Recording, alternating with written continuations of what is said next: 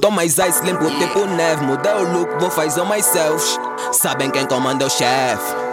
Diz pra miúda que eu não saio com beat. Sei lá quem me vem, então me segue nas redes. Diz pra miúdo, tô com os mano, mas foda que esse rap tem que essa estrada criou. Não querem me ver crescer, querem pisar no meu pé, querem borrar o meu swag. Puto já nasceu especial pra não falar comigo, culpa quem me teve. E a nego sem estresse, mas no momento eu tô confuso. Só faço habitar ou aplico uns dread. Uma nigga me corta um francês e bota um coração pra me parecer o drag. Meu novo corte de cabelo. Meu novo corte de cabelo. Meu novo corte de cabelo. Meu novo corte de cabelo. Ei, são muitos flashes na minha frente.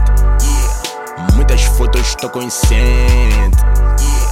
Mais trabalho estou consciente. Quero ter mais dinheiro, estou consciente. Manda loiro, estou com sede. All Star nos meus pés. Meu novo corte de cabelo. Melhor nigga quem fez.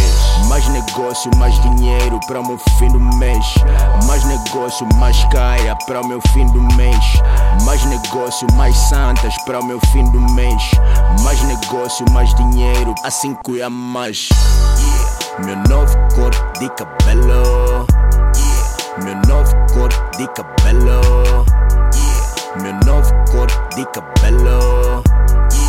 Meu novo corte de cabelo.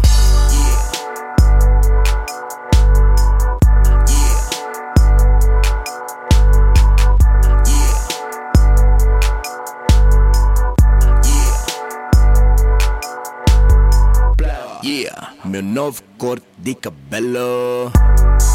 Meu novo corte de cabelo. Meu novo corte de cabelo. Meu novo corte de cabelo.